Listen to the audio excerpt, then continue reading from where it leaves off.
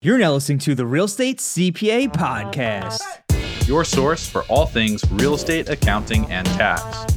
Here we reveal our secrets that can save you thousands in taxes, streamline your accounting process, and help grow your business. Stay tuned to hear insightful interviews with industry experts, successful real estate investors, and current clients on what strategies they use to grow their business and how they steer clear of Uncle Sam.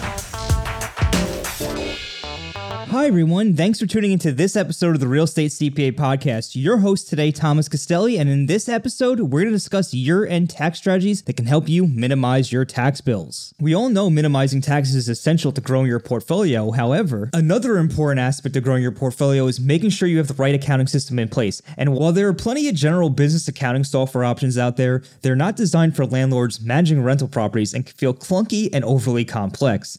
Landlord Studio, on the other hand, is designed specifically for do-it-yourself landlords. They offer a full suite of tools designed to help landlords save time with their income and expense tracking, as well as property management tasks like rent collection, rental listings, lease management, and tenant screening. One thing I found particularly impressive was its ability to connect bank accounts to view and reconcile transactions from inside the software.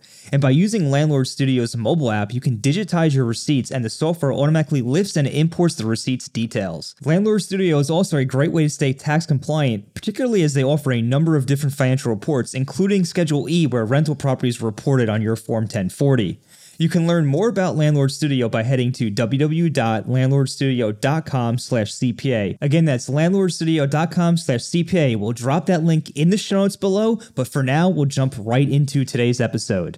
All right, so the first year-end tax strategy we're going to discuss is making a contribution to a qualified retirement account such as your company 401k. And the reason why you may consider doing this is because you can reduce your taxable income dollar for each dollar you contribute to the 401k.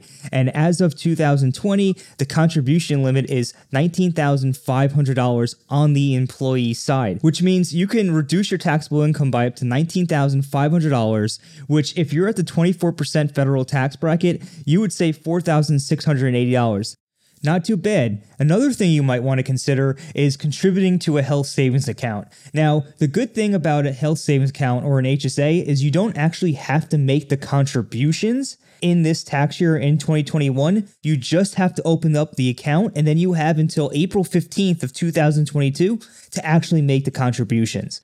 Now, if you're wondering what an HSA is, I'm going to give you a very brief overview. So if you have a high deductible healthcare plan, which is defined as having a minimum deductible of $1,400 if you're single or $2,800 if you are married, you'll be eligible to open up one of these accounts.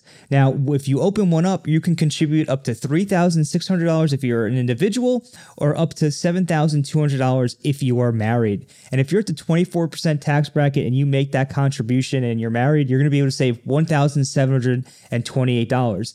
Not too bad. Now, how you use this account is you can reimburse yourself for qualified medical expenses, or if you don't have any qualified medical expenses, you can invest that money for a return on your investment. And then later on, at some point in the future, I promise if you live long enough, you're going to have health-related issues and you're going to have health-related expenses. You can go ahead and reimburse yourself from this account. So essentially, it is a triple tax advantage account because you are putting the money in tax-free. You can invest the money and it will grow tax-free. And then when you take it out, it is tax-free. So definitely an account you're going to want to consider if you have a high deductible healthcare plan. All right, up next we have charitable contributions. If you itemize your deductions and make a donation to a qualified charity before the end of this year, you can receive a dollar-for-dollar deduction up to 60% of your AGI for cash contributions. To give a quick example, if you're in the 24% tax bracket and you make a $10,000 cash contribution, you can save up to $2,400. Also, contributions are not limited to just cash. You can also donate securities and property such as stocks, real estate, and even cryptocurrency. So I know what you're thinking, all you crypto investors out there who made massive crypto gains or trying to reduce your tax bills, you can actually donate your cryptocurrency to charity and receive a deduction. All right, so now we're going to shift gears a little bit and dive into some business and real estate related strategies that you can use to minimize your taxes. And we're going to kick it off with everyone's favorite, and that's buying a business vehicle. So if you buy a vehicle that has a gross vehicle weight rating of over 6,000 pounds and use it more than 50% for business, you can generally deduct 100% of its business use thanks to 100% bonus depreciation. For example, if you bought a Ford F-150 for $50,000 and used it 70% for business prior to year end, you could receive a deduction of $35,000. And if you were in the 24% federal tax bracket, that's an $8,400 tax savings. Next, if you're a business owner, you may want to consider deferring income until January 1st. You can do this by waiting to send invoices and collection reminders until after year end and letting clients and customers know that you want to receive payment in January. Doing this will, of course, reduce your taxable income in 2021 because you are deferring this income into 2022. Going hand in hand with this strategy, you may also consider prepaying expenses such as software, advertising, travel, materials, supplies, so you can reduce your taxable income this year. Similarly, if you're a real estate investor, you may consider completing last-minute repairs and maintenance to your rental properties prior to the end of the year so you can take advantage of those expenses and reduce your taxable income before year-end as well. All right, diving into the real estate side of things, you may consider investing in a syndicate before the end of this year, and that's because many syndicators will use a cost segregation study to generate very large losses and then pass them through to their investors via the Form K-1. Now, if you're on the passive investor side of the spectrum, you can use these losses to offset rental income from other properties or gains from the sale of other properties you may have sold in 2021. I know for a fact that I am using this strategy this year. I invested into a syndicate to offset gains from the sale of another syndicate that occurred within 2021. And we see clients use this all the time to offset gains on the sale of other syndicate interests they had throughout the year, or even properties that they have sold throughout the year themselves that they owned directly. Although there is some investment risk there, it is definitely worth considering. It can be quite lucrative.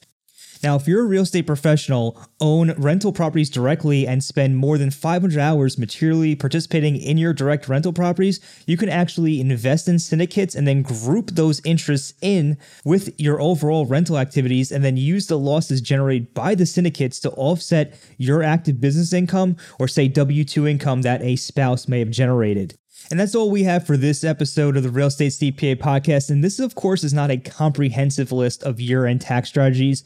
If you want to learn more about what strategies you can use at year-end, go ahead and check out episode 64 of the Real Estate CPA podcast, as well as the recent article Brandon wrote on TaxSmartInvestors.com. To get access to that article, simply head on over to www.TaxSmartInvestors.com. And if you're a basic or plus plan member, you already have access. If not, go ahead and sign up for one of the free trials, and you can get access to that article risk-free. Last but not least, you're going to want to go ahead and speak to your CPA or tax advisor prior to implementing any of the strategies mentioned on this podcast to ensure that they are appropriate for your situation.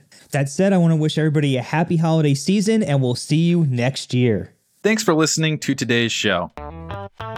If you enjoyed the show, please find us on iTunes and leave us a review. You can also email us at contact@therealestatecpa.com with any feedback or topic suggestions.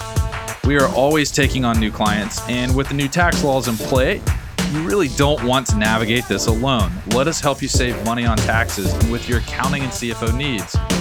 To become a client, navigate to our client page at therealestatecpa.com and fill out a web form with as much detail about your situation as possible. Thanks so much for listening. Have a great rest of your week.